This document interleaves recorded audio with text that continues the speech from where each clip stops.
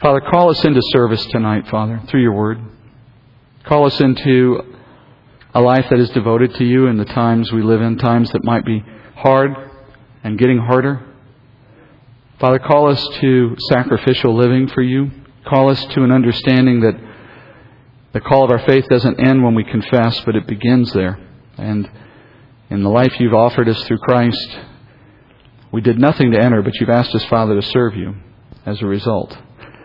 And so, Father, as we hear what Paul has to say to a young man who is facing trial and temptations to walk away from what you gave him, I pray, Father, we'd hear those words spoken to us as well in a new age, a different time, and a different place, but perhaps under circumstances that may be very similar and soon to be similar. And we thank you, Father, that you can give us the word before we need to hear it and prepare our hearts before we have to face what may come, and that you would strengthen us for the work you have for us, Father. We pray as we enter into this new study that you'd be working in our hearts even as we listen to do the work you intend, to mold us and to make us who we need to be. We thank you and we praise you. We anticipate what you have for us in your word. We pray this in Jesus' name. Amen. Open your Bibles to 2 Timothy chapter 1. We know this letter was written by Paul. He announces himself at the outset of the letter, as he normally does. And when the Apostle Paul was commissioned by Jesus to become an ambassador, an apostle to the Gentiles, Jesus announced that calling with these words. In Acts chapter 9, he said this in verse 15, "But the Lord said to him, 'Go, for he is a chosen instrument of mine to bear my name before the Gentiles and kings and the sons of Israel, for I will show him how much he must suffer for my name's sake.'" Paul's time serving Christ as an apostle included the burden of knowing his life would end in martyrdom. And as Paul's death approached, he faced that end with exactly the same resolute faith that he displayed when he served Christ in his life. He testified without fear, he traveled without regard for his personal safety, and he taught as boldly as he ever did.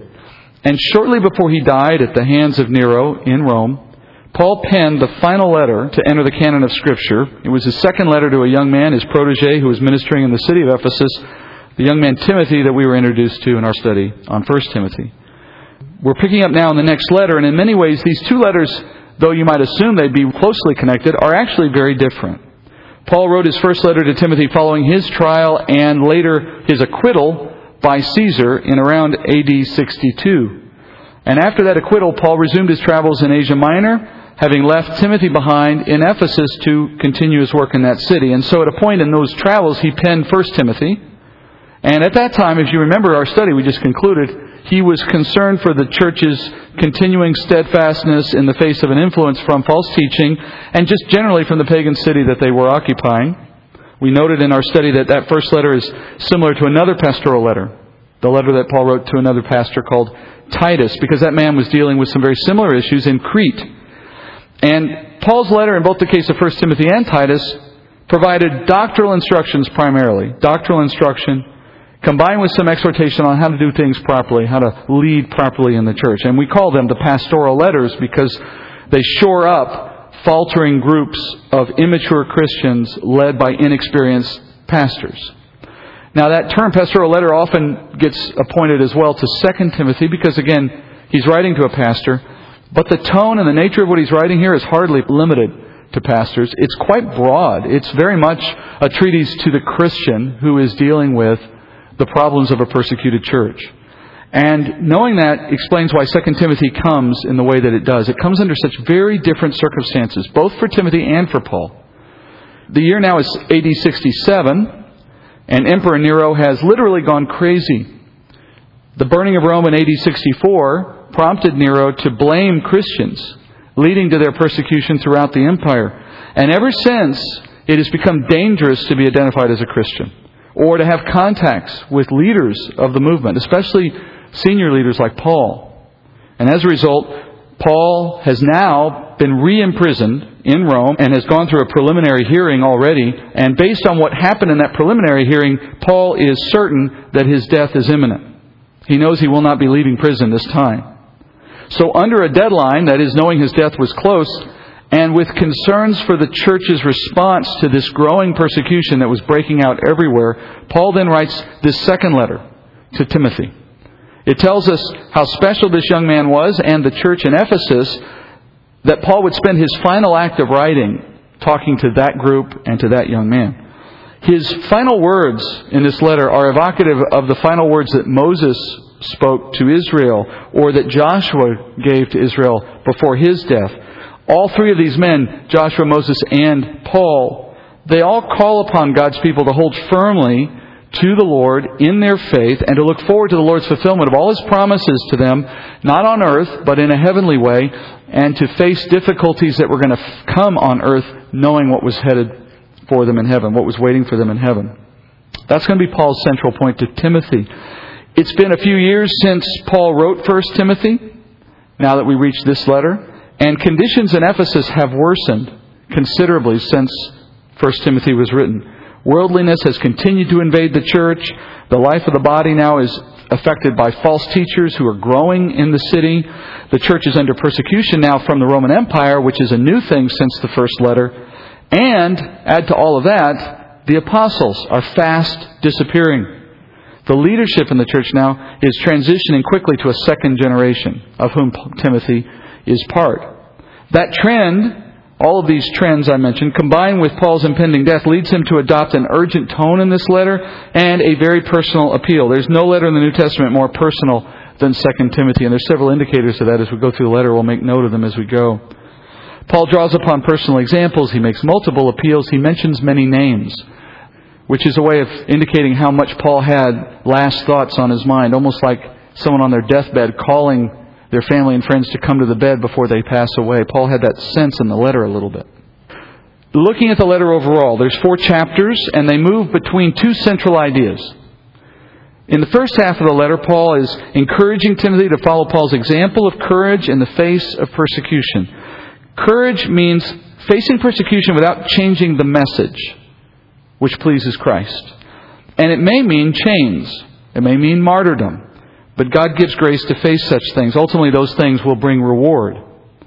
And even in the best of circumstances, ministry is difficult and hard. But under the temptation of persecution, walking away is a very likely outcome for those who haven't been strengthened in the Word. Especially when the penalty you're facing might be your own life. So Paul gives strong argument to Timothy to stick with the plan despite what's coming. Secondly, Paul puts these circumstances and the times they're living in perspective with a lesson on the end times. So the second half of the letter will move toward a discussion of end times. Paul will compare the situation that the church in Ephesus is facing in his day to the situation the church as a whole will face in later days. And then Paul explains how the church must face both in similar ways. And now we may not live in Paul's day, we don't live in Ephesus, but we are living in the last days. So obviously, we should give careful attention to these instructions because I assure you, though we don't see it personally perhaps in our corner of the world right now, there is a day coming when you will know persecution if you live long enough here. And the church will certainly know it. And when those days come, how will the church respond? So let's begin in that sober reminder. Let's begin with where Paul does in this letter. And I do hope I've given you a sense of the background and the context. I want you to have that in your mind. I want you to saturate yourself in that culture if you can, feeling the pressure of someone like Timothy in the church, knowing what's going on in this powerful empire as they set their swords against the Christian for the first time really in a unified way since the church began. And look how Paul responds or asks the church to respond under those circumstances. 2 Timothy 1:1. Paul, an apostle of Christ Jesus by the will of God, according to the promise of life in Christ Jesus, to Timothy, my beloved son, grace, mercy, and peace from God the Father and Christ Jesus our Lord. I thank God, whom I serve with a clear conscience, the way my forefathers did, as I constantly remember you in my prayers night and day, longing to see you, even as I recall your tears, so that I may be filled with joy. For I am mindful of the sincere faith within you, which first dwelt in your grandmother Lois and your mother Eunice, and I'm sure that it is in you as well. I'll pause just to give acknowledgement to how Paul opens his letter. His salutation or his greeting is similar to the ones he's written before, and particularly it's similar to the one in 1 Timothy, though Paul reverses the lens here with what he did in 1 Timothy. As usual, he identifies himself as an apostle by the will of God. That is, he knows he's a man called into leadership by a personal appearing of Christ. He's called according to the promise of life in Jesus, he says. What he means is, he was called to be part of a plan that God designed to bring salvation to people. He wasn't suggesting he's essential to that plan. Rather, he's just reminding Timothy, God appoints men and, in other ways, women to ministry so that he can accomplish something through them. Keeping in mind, God needs no one. But by his grace, he calls many to serve him, which is to our honor and to our blessing if we serve. But when a man is called to service, especially if he's called in evangelistic or pastoral ministry, that man becomes part of a plan of God for the salvation of other people.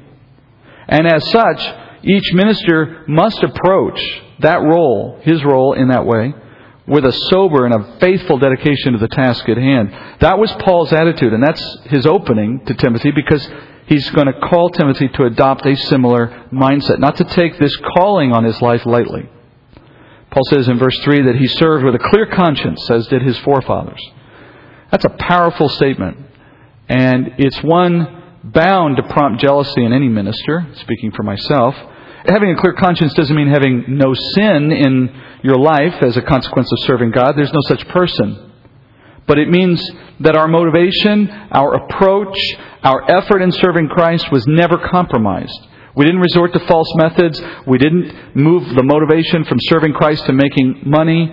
We didn't get lazy in the process. We didn't skirt the effort. We understood the urgency of what we're here to do. We understood that we've been called to do it. Our life's been put on a path to serve God in this way. And lives, souls, are lying in the balance with whether we serve Him or not. Paul says that he served with a clear conscience. It means that though I'm sure he had regrets for one thing or another, something he may have done here or there, hopefully for all of us those regrets are not our strongest memories in ministry, but rather they are fleeting moments. But Paul says he has none. And I think that's truly remarkable. I take him at his word. Obviously he was a man of exceptional faithfulness, and that's not something you needed me to tell you. But he was in a line, he says, of special men, like his forefathers. Men that God called to serve Him in key moments in history. You could think of men like Noah. You can think of men like Abraham or Moses or Joshua or David. Paul, near the end of his life, with his life's testimony having been written, feels a clear conscience to put himself in league with those men. And I think as Scripture, we can say that God endorsed what he was saying. This is the Paul we now know, and it's certainly been proven over history. We hold him in high esteem for good reason. But Paul had a self-awareness in the day of where he stood. I wonder which came first. Did Paul's appreciation for his importance come after his work? Or was it because he had an appreciation for what God intended to do with him that he approached his work the way he did? I would tell you, I think it's the latter. Just as Moses knew who he was, just as David knew who he was, just as Abraham understood who he was, that these men were called in unique ways and understood it as such, all the more reason to be faithful.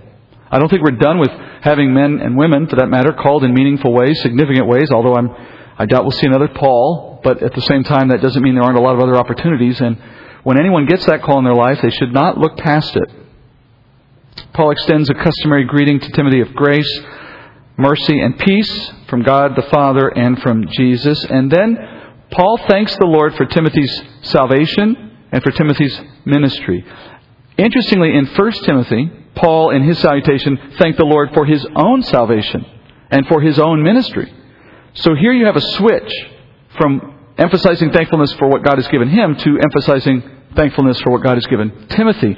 That not so subtle change is an acknowledgement, I think, from Paul that his time in leading the church was coming to an end, and now it was Timothy's time to step into the foreground.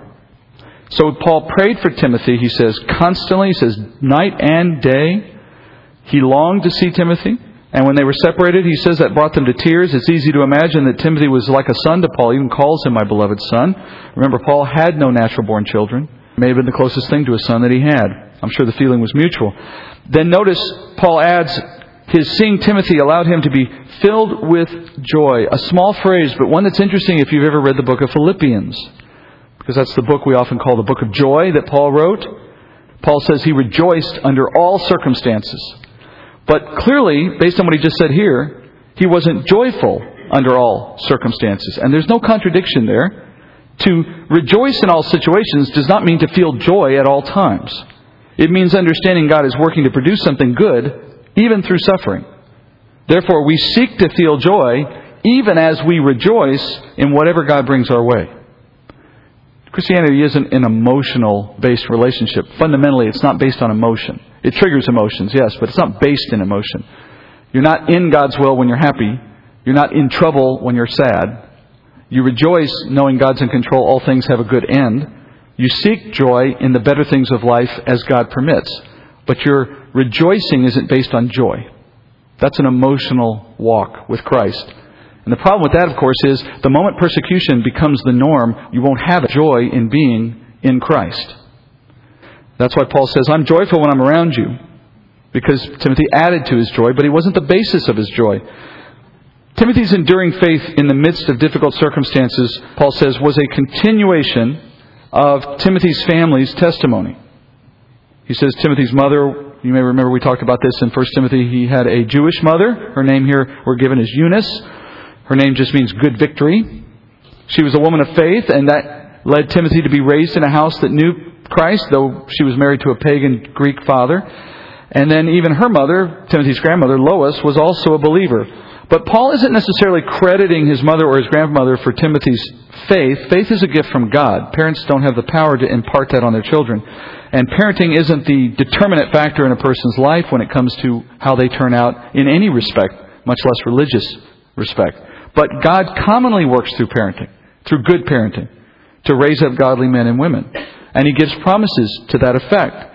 So it's no surprise that believing children are far more likely, though not guaranteed, to come out of believing families who live their faith out in genuine ways.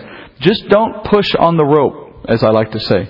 While it is true that godliness in a family can be useful to God in promoting godliness within children, it does not follow that if a child is ungodly, that means that the parents were ungodly parents, or that they failed in some regard. You can't take that equation and go backwards with it. Sometimes parents do all the right things and kids still do what they care to do. That's the nature of what our flesh will do. After this brief greeting, Paul moves directly into his exhortation to Timothy, and now we begin really the heart of the first half of the letter, verse 6. He says, "For this reason I remind you to kindle afresh the gift of God which is in you through the laying on of my hands. For God has not given us a spirit of timidity, but of power and love and discipline." Timothy was a man of sincere faith, Paul says. He came from a family of faithful servants. But because of that, Paul turns to Timothy at this point and he says, I want you to kindle afresh the gift that you have. And we know from 1 Timothy what that gift was. It was the gift that had been given to Timothy through the laying on of hands for pastoral ministry. That's the conclusion I drew from 1 Timothy. He says, kindle that gift afresh. And kindle afresh is one word in Greek. That one word is a compound word made up of two. The verb is compound, and it's made up of two words. The first of those two words is living creature. And the second word is fire. So together they would describe something living that's in danger of dying, of going out, of being extinguished. Paul says that your spiritual gift, Timothy, seems to be in danger of being extinguished.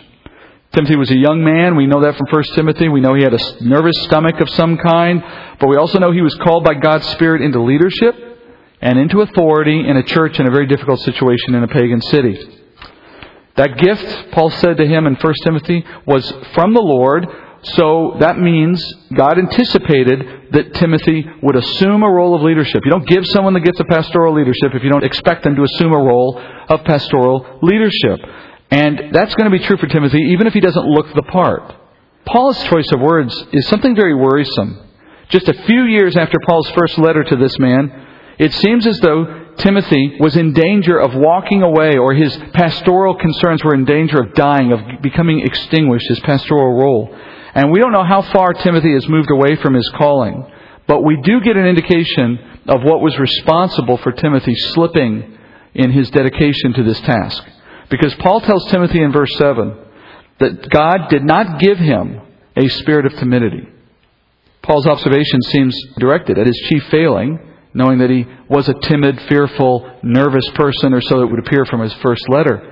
He was a young man and he was dealing with difficult circumstances, leading a pagan church in a major city of the Roman Empire. And he was closely associated with Paul. He had traveled with Paul. Paul had visited him in the city multiple times. He's written letters to him. It would not have been hard for anyone to figure out that Timothy was a protege of Paul. So now that Nero was actively pressing for the persecution of Christians, and particularly going after any leader who was promulgating the church, helping develop it, helping send it out, well, that would have meant that a man like Timothy, serving in a powerful large city like Ephesus, was in a particularly dangerous role.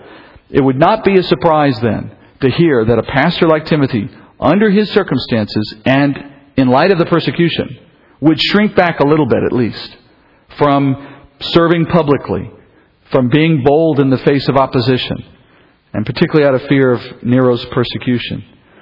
And Nero was especially hard on leaders. You've heard of Roman candles as part of a 4th of July holiday here, but the term started in the early church because Nero's Rome, would take Christians, put them on a high wooden pole, some 10 or more feet off the ground, stand them on top of this pole, have them tied up, and they would light it. And as the pole and the person on top burned, they would light up an area around the palace where they were entertaining. They were literally using burning Christians as light for their parties. We called those Roman candles. That's what was facing men who might step out at this time and be vocal about their faith and lead the church. So, knowing all this is going on, the temptation would have been very great for Timothy to lower his profile. He might have declined to preach, or he might have tried to resign in his leadership of the church, or maybe he denied his association with Paul, or even renounced some of Paul's own teaching. We have no indication that Timothy took any of these steps, but Paul's exhortation would suggest Timothy was at least in jeopardy of some of these things. The enemy, Satan, who's always the one behind any persecution of believers, he never lowers his profile. He never takes a day off. So when a man of God like Timothy takes a day off, so to speak, the enemy gains ground, both in the life of that individual and in the life of those he may guard. So Paul says to Timothy, the spirit you received was not one that experiences or knows timidity. The Greek word is literally the word for cowardice. Timidity in Greek is cowardice. God did not put a coward inside us. So when you act cowardly in respect to your faith, you are operating by definition in your flesh, not in your spirit. The flesh's desire, the old part of you, the part of you that is not new, that will go to the grave, that will one day be replaced, that flesh, its desire is always to preserve itself. And the Spirit is trying to drive that thinking out of us, while the flesh is trying to continue it. So rather than a fearless Spirit of God like the one we've been given at birth, our flesh is a coward who seeks only for self-interest at the expense of whatever God may want. So what Paul is telling Timothy indirectly by saying you don't have a spirit of timidity, he's saying, Timothy, if you feel like hiding, or if you feel like repudiating your ministry or me, you should know that if you do that, you're acting in the flesh. You're not acting in the Spirit. Because such a response could never come from the prompting of your Spirit. And we're talking about the Spirit God puts in us at new birth, at the moment we believe, which is accompanied by God's Spirit, of course. If Timothy did that, he would be guilty of making the very same mistake that Jesus described when he said this in Matthew 16:24. Jesus said to his disciples, if anyone wishes to come after me, he must deny himself and take up his cross and follow me. For whoever wishes to save his life will lose it, and whoever loses his life for my sake will find it. When Jesus says anyone who wishes to save his life, he's referring to the fleshly instinct to save our physical lives. The flesh has a natural desire for self-preservation, to avoid threats, to avoid persecution, even martyrdom that may come against those who follow Christ. Our flesh will look for ways to escape that pressure, even at the expense of spiritual gain. If the thought of these possibilities, Jesus says, scares us out of our willingness to follow Christ, then he says you will lose much more than you gain. Because at most, if you listen to your flesh and you try to escape persecution in those ways, what are you going to gain? Maybe, a few more years of living on this earth only to die eventually anyway? An unbeliever who does that, well, they lose their soul. And a believer who takes that route, they have the potential to lose eternal blessings of one form or another. They don't lose their salvation, that's not in question, but they have still a risk there that's far greater than the gain. So the better trade, Jesus said, is to be willing to lose one's earthly life, if that's what it comes to, for in doing so we gain eternal things. So the Lord gives believers a spirit of, Paul says, not timidity, not cowardice, but rather a spirit of power, love, and discipline. Once again, we're talking about the nature of the Spirit that's given to every new believer at the moment of faith. If you believe in Jesus Christ, you have in you now a new spirit, different than the one you were born with, that is a spirit of power, love, and discipline. At the moment you believe in Jesus as Messiah, as Christ, your spirit is born again in the likeness of Christ. That new spirit possesses, among other things, these three qualities. Qualities or abilities you never had before. Specifically, you have power. You possess power. Now, spiritual power here refers to a bold character that recognizes the authority that you have when you're serving in a calling from God. A spirit of power is not a promise of supernatural power, nor does it imply that you can exercise power over demons or even over other people. That's how this gets abused or misinterpreted. It's rather describing a strength in the Spirit to serve God without concern for the consequences, without worry about persecution, operating boldly in the confidence to serve the living God. The power of your Spirit, when you're living in the Spirit, when you're walking with the Spirit, not listening to your flesh, won't allow you to be frightened away from your duties in serving God merely because someone on the earth threatens your earthly life. It's a power that understands Matthew 10:27. What I tell you in the darkness, speak in light. And what you hear whispered in your ear, proclaim upon the housetops. Do not fear those who kill the body, but are unable to kill the soul, but rather fear Him who is able to destroy both soul and body in hell. That last part you may have heard more than once. But did you know it was united with that earlier comment in the way it's provided in the context of Matthew? He's saying, don't fear the ones who can kill the body. In the context of, get up on top of the housetop and proclaim the truth of the gospel. In other words, it implies that when you get up there and start proclaiming, people are going to hate you for it, and then don't fear what they can do to you. The two go hand in hand. A good example of a man who's operating in the power of his Spirit can be found in the prophet Amos, from the book of Amos in the Old Testament. He was a goat herder in the southern part of the nation after Solomon. So he was a goat herder, just a guy out in the fields with his goats. And at a point in his life, the Lord sent Amos from Judah to the northern kingdom, which was an enemy of Judah at the time, to go against the king of the northern kingdom and to proclaim to that king that he was under judgment for his apostasy. The calling God put on that man's life to go before a king with all the power that a king had and tell him to his face that he was under judgment for apostasy and that God was going to bring him and his people into judgment. Put him in great jeopardy. Nevertheless, he does it. And at one point in that confrontation, here's what we read happening. In Amos 7, verse 10. Then Amaziah, the priest of Bethel, sent word to Jeroboam, king of Israel, saying, Amos has conspired against you in the midst of the house of Israel. The land is unable to endure all his words. For thus Amos says, Jeroboam will die by the sword, and Israel will certainly go from its land into exile. Stopping there just to give you the full context. So the priest, the false priest of their false religion up in the northern kingdom, tells their apostate king that this guy Amos has been walking around, and the things he's saying, we can't even stand to hear it anymore. Because he's saying, you're going to die, we're all going to go into exile. No one really likes to hear this stuff. And then Amaziah the priest says to Amos, next verse, verse 12, Go, you seer, flee away to the land of Judah, and there eat bread, and there do your prophesying. But no longer prophesy at Bethel, for it is a sanctuary of the king and a royal residence. And then Amos replied to Amaziah, I'm not a prophet, nor am I the son of a prophet. I'm a herdsman and a grower of sycamore figs. Then he says this, But the Lord took me from following the flock, and the Lord said to me, Go prophesy to my people Israel. That's a man walking in the Spirit and knowing the power of the Spirit at work. Not that he was levitating or calling fire down from heaven, but he spoke boldly to people who far outranked him and had far greater power against him, saying things he knew they wouldn't want to hear. And why? Well, because God told me to do it.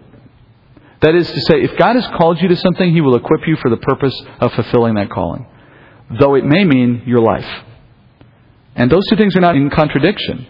That's the story of the martyrs. It's been that way, and we'll come back to that way, we're told, before it's all over. That's the power that Paul is reminding Timothy he had. It's the power we all have. That is, if you're called to something as God has appointed, you have a spirit in you that can fulfill that calling without cowardice, without fear. Secondly, Paul says we have a spirit of love. Now, the love we receive by the Spirit is very different than the love we know already in the flesh. The flesh knows how to love only one thing, itself. That love is entirely self-centered. And when the flesh feels threatened, as in the case of persecution, loving itself, then it naturally takes steps to preserve itself. That is not the kind of love that God's love is. God's love is nothing like that. God's love, the Bible calls agape love. In fact, that's exactly the Greek word that Paul uses in verse 7 when he says love. He says agape.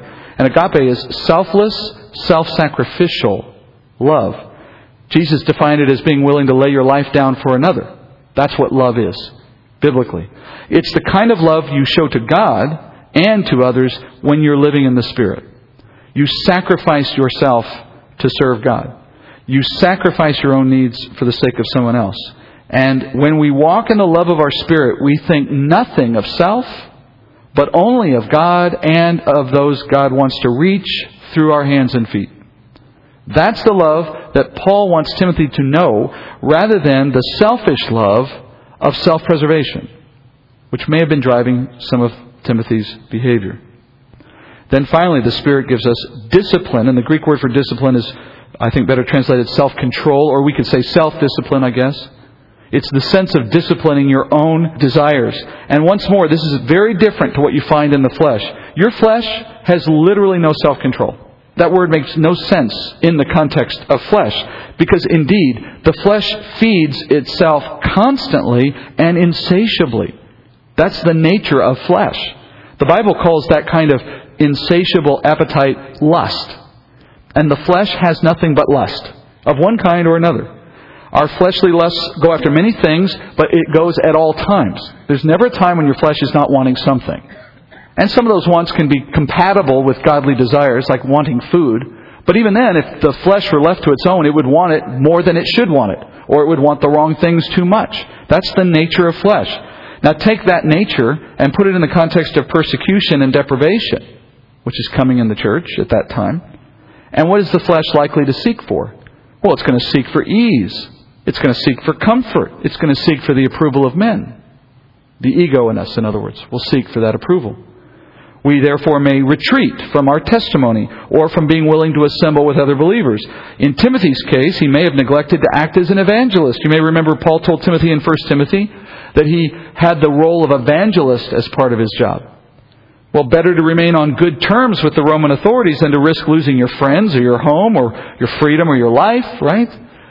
That's the compromise that your flesh will cause you to make and give you all kinds of justifications for why being quiet in the face of opposition is better than taking a risk. After all, we don't want to upset our professor, we might not get an A. We don't want to upset our boss, we might get fired. You always have these compromises right around the corner. Neighborly relationships, family relationships. Would you rather have a quiet Thanksgiving dinner or risk praying in such a way before the meal that you have an argument? The point being that the flesh seeks for the comfort and the easy way out and the gratifying way out. Paul says, the Spirit in us, if you rely on it, it will exert the necessary self-discipline that allows us to say no to the flesh. We can ignore the world's threats. We can forego the comforts that they put in front of us.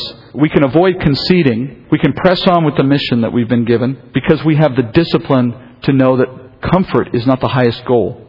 Timothy may have been meek, he may have been timid, he may have been fearful, but those qualities all were in his flesh. They were not in his spirit. So if he was living in this way, according to what Paul's saying, it has to mean he was walking by the flesh and not by the Spirit, and that's not a place in which he could serve God. So from that reminder, Paul now calls him into action, and that's where we go in the last part for tonight, verses 8 through 11. Paul says, therefore, do not be ashamed of the testimony of our Lord, or of me, His prisoner. But join with me in suffering for the gospel, according to the power of God, who has saved us and called us with a holy calling, not according to our works, but according to His own purpose and grace, which was granted us in Christ Jesus from all eternity, but now has been revealed by the appearing of our Savior Christ Jesus, who abolished death and brought life and immortality to light through the gospel, for which I was appointed a preacher and an apostle and a teacher. Well, we can see why verse 8 Paul would start with therefore. I mean, that's the natural thing you'd say at this point in light of the truth he just gave in verse 7. Because we have a spirit capable of moving in strength and love and self-control, therefore let's take steps in keeping with that spirit nature, right? Specifically, he says to Timothy, don't be ashamed of the gospel and don't be ashamed of me. Paul's request certainly lends weight to some assumptions I'm making here concerning what Timothy may have been doing in Ephesus. It seems as though Timothy struggled with maintaining a public testimony before those who might persecute the church, and it also seems as though he might have distanced himself to some extent from Paul. Paul, in addressing this problem, refers to himself as a prisoner of Jesus Christ. It's an intentionally ironic statement. Because you remember, at the time he's writing these words, Paul is sitting in chains in a Roman prison. And as Timothy receives this letter, he would have heard, if nothing else, by the courier who brought it, that Paul was imprisoned again now for the second time in Rome. And that might have increased Timothy's worries. And I wonder if Paul was even a little concerned about that fact. If Paul's in prison, what will happen to me? So Paul describes himself not as a prisoner of Rome, but of Jesus. Because long before Rome imprisoned Paul, he had already been enlisted to serve Christ. Jesus has taken hold of all of us in that respect. And He uses our lives to glorify Him. And He brings us home to glory for all eternity when it's all said and done. And if you see yourself that way, if you understand you're a prisoner of Christ and we're just waiting for the day He brings us home, then we don't worry as much about what this world could bring us, because really, nothing in this world can trouble us when we know what the end is. And as I always like to say, if you're going to die anyway, why not use it to God's glory?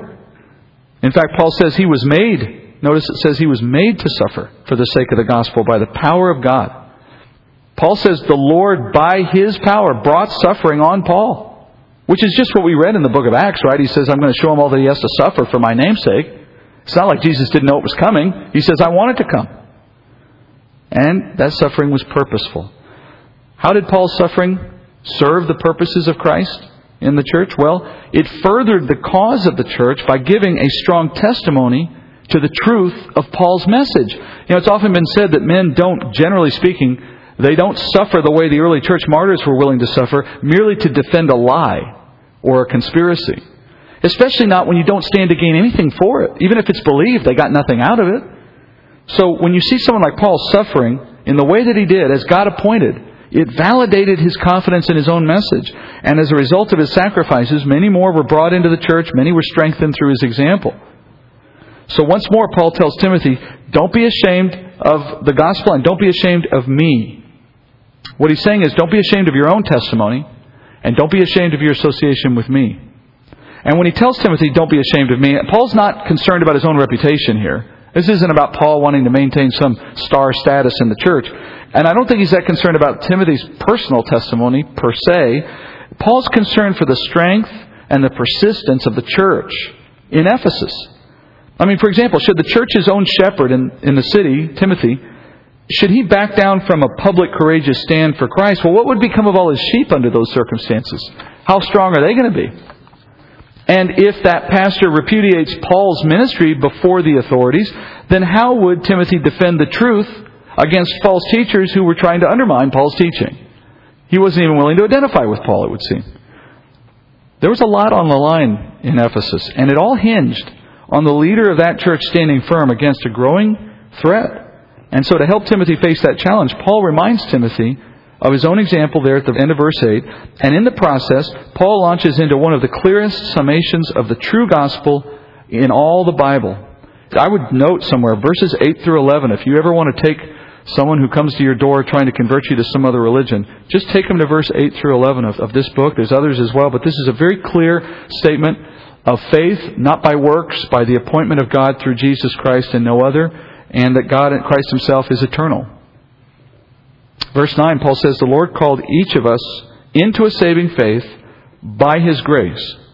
It was a holy calling. That is, it's a calling to live out the faith we've been given, to be set apart. Holy means to be sanctified or to be set apart for God. And Paul says our calling into our faith had no relationship to our works. That is, our place in heaven is neither obtained nor secured by our good works. We bring nothing to our salvation. We contribute nothing to our own glory. We are servants. We are slaves. We are enlisted to glorify the Lord according to His power and by His grace. And that saving grace, Paul says, was granted to us from all eternity. And Paul says something very similar in another letter that he wrote to this very same city, the city of Ephesus, in the letter we have called Ephesians. And at the beginning of that letter, Paul says this, Ephesians 1:3, "Blessed be the God and Father of our Lord Jesus Christ, who has blessed us with every spiritual blessing in the heavenly places in Christ, just as He chose us in Him before the foundation of the world, that we would be holy and blameless before Him. In love He predestined us to adoption as sons through Jesus Christ to Himself, according to the kind intention of His will, to the praise of the glory of His grace, which He freely bestowed on us in the Beloved." So Paul holds out that the supreme evidence of God's unmerited favor of His grace for His children is that He had a predetermined plan before even the earth was created to adopt us, a plan that began, he said, from all eternity. So if you know that you were chosen by God to be in the family of God by a faith that He gave you, and that choice was made for you before the world began, how can we fail to serve a God who singled us out from all eternity, who chose us for His grace? How can we ignore that? How can we not seek to serve Him in that? And the church of our time, the time I'm talking now from Pentecost through to today, the church has an especially privileged place in this plan, Paul says, because we are the ones to whom the revelation of the Messiah has come.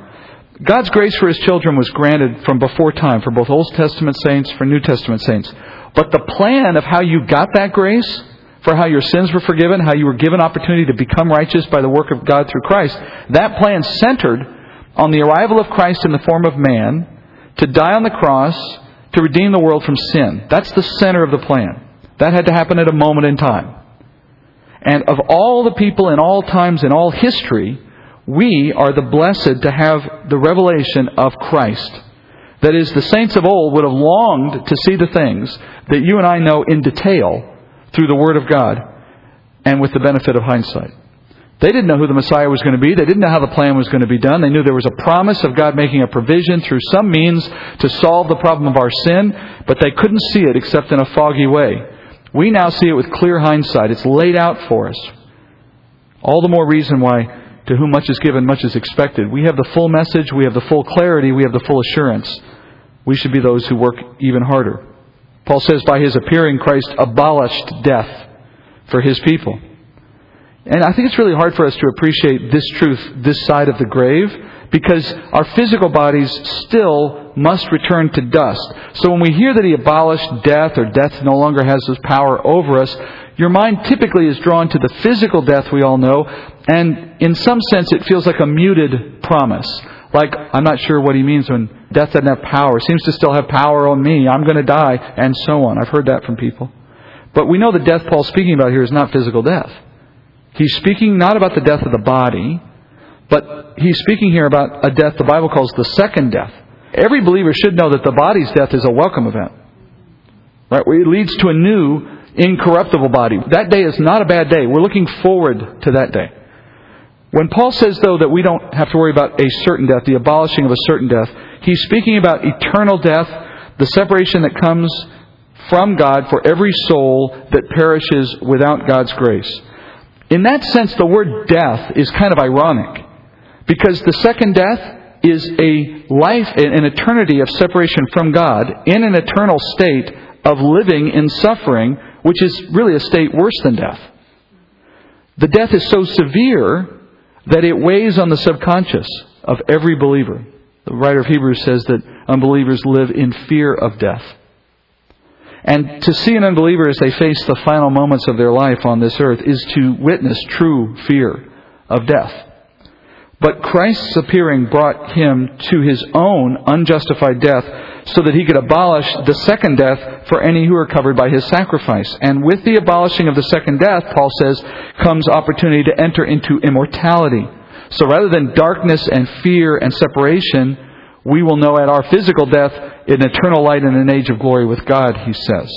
So that's the future promised eternity for all believers. Nothing can invalidate that promise of God. So if that is our future, one that's only a heartbeat away, then how do we act? Why do we act in fear or trepidation if we face an earthly threat?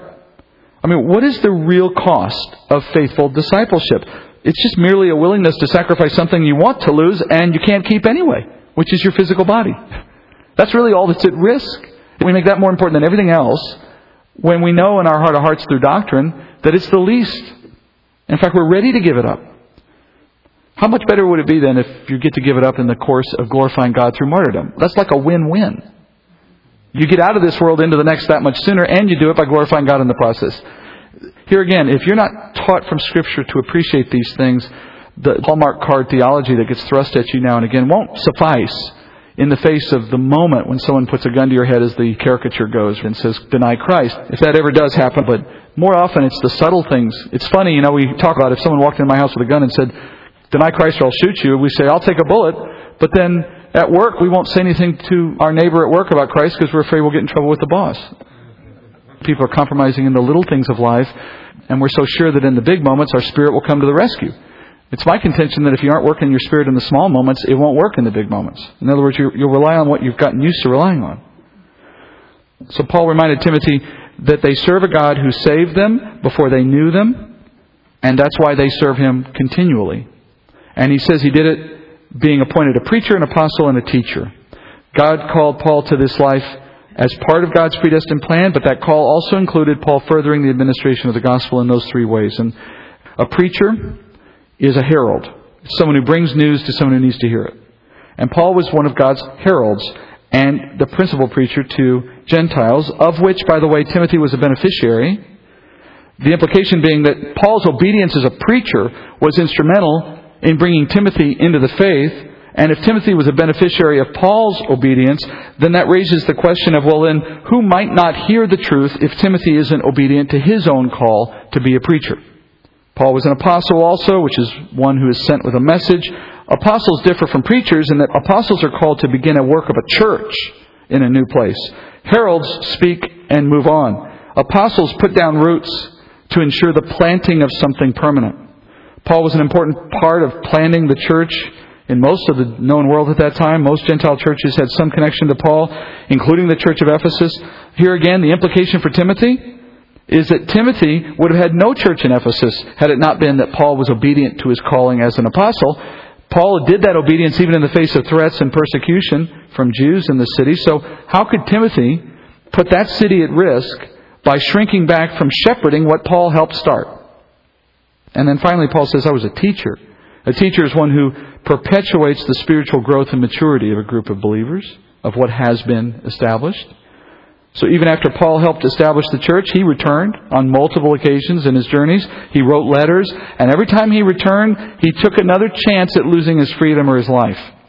And that didn't stop him. He just kept coming back to do work there because he was called to be a teacher, which means he couldn't forget what he started. Likewise, Timothy was called to continue in the same way, growing that church, not to decimate it by running away in fear or denying Paul's teaching in the face of opposition. Those three mentions of preacher, apostle, and teacher were all mentions intended to stimulate in Timothy a conscience of recognition he had a work to complete that had been handed off to him by someone who had been faithful in his work. As opposition grows in Ephesus, these pressures will grow, and therefore no amount of hype or earthly logic is going to withstand the temptation to shrink back in the face of torture or death. Only the confidence you have in the Spirit that your life is fleeting anyway, regardless of what comes your way, and your call to live your life for Christ is to trump anything the world would throw in front of you. And by the way, the call of Christ does not necessarily include long life. As I said earlier, our days are moving in the direction that Paul warns Timothy about, into days of persecution. We may not see it in our own backyard just yet, but it's coming, the Bible says. When it comes, we need to remember the words that Paul said to Timothy, We need to rest in the power, love, and self-control available to us in our spirit so that we can give it good testimony no matter what may come. Heavenly Father, strengthen us for whatever comes. We may not see the kind of persecution that Timothy saw, at least not yet, and perhaps not here. But the enemy is here, and he is continually working to silence us, to create in us fear and doubt and worry, to silence the church, Father, for that's his only means of succeeding at this point, is to keep the message from growing. I pray, Father, we would walk in the Spirit. We would exhibit control. We would exhibit love. And we would exhibit the power that comes in being bold for your sake. And that you would use it, Father, to bring the gospel to more. And that you would encourage us as we go about that work. Bring us back in a few weeks, Father, to continue our study. We pray this in Jesus' name. Amen.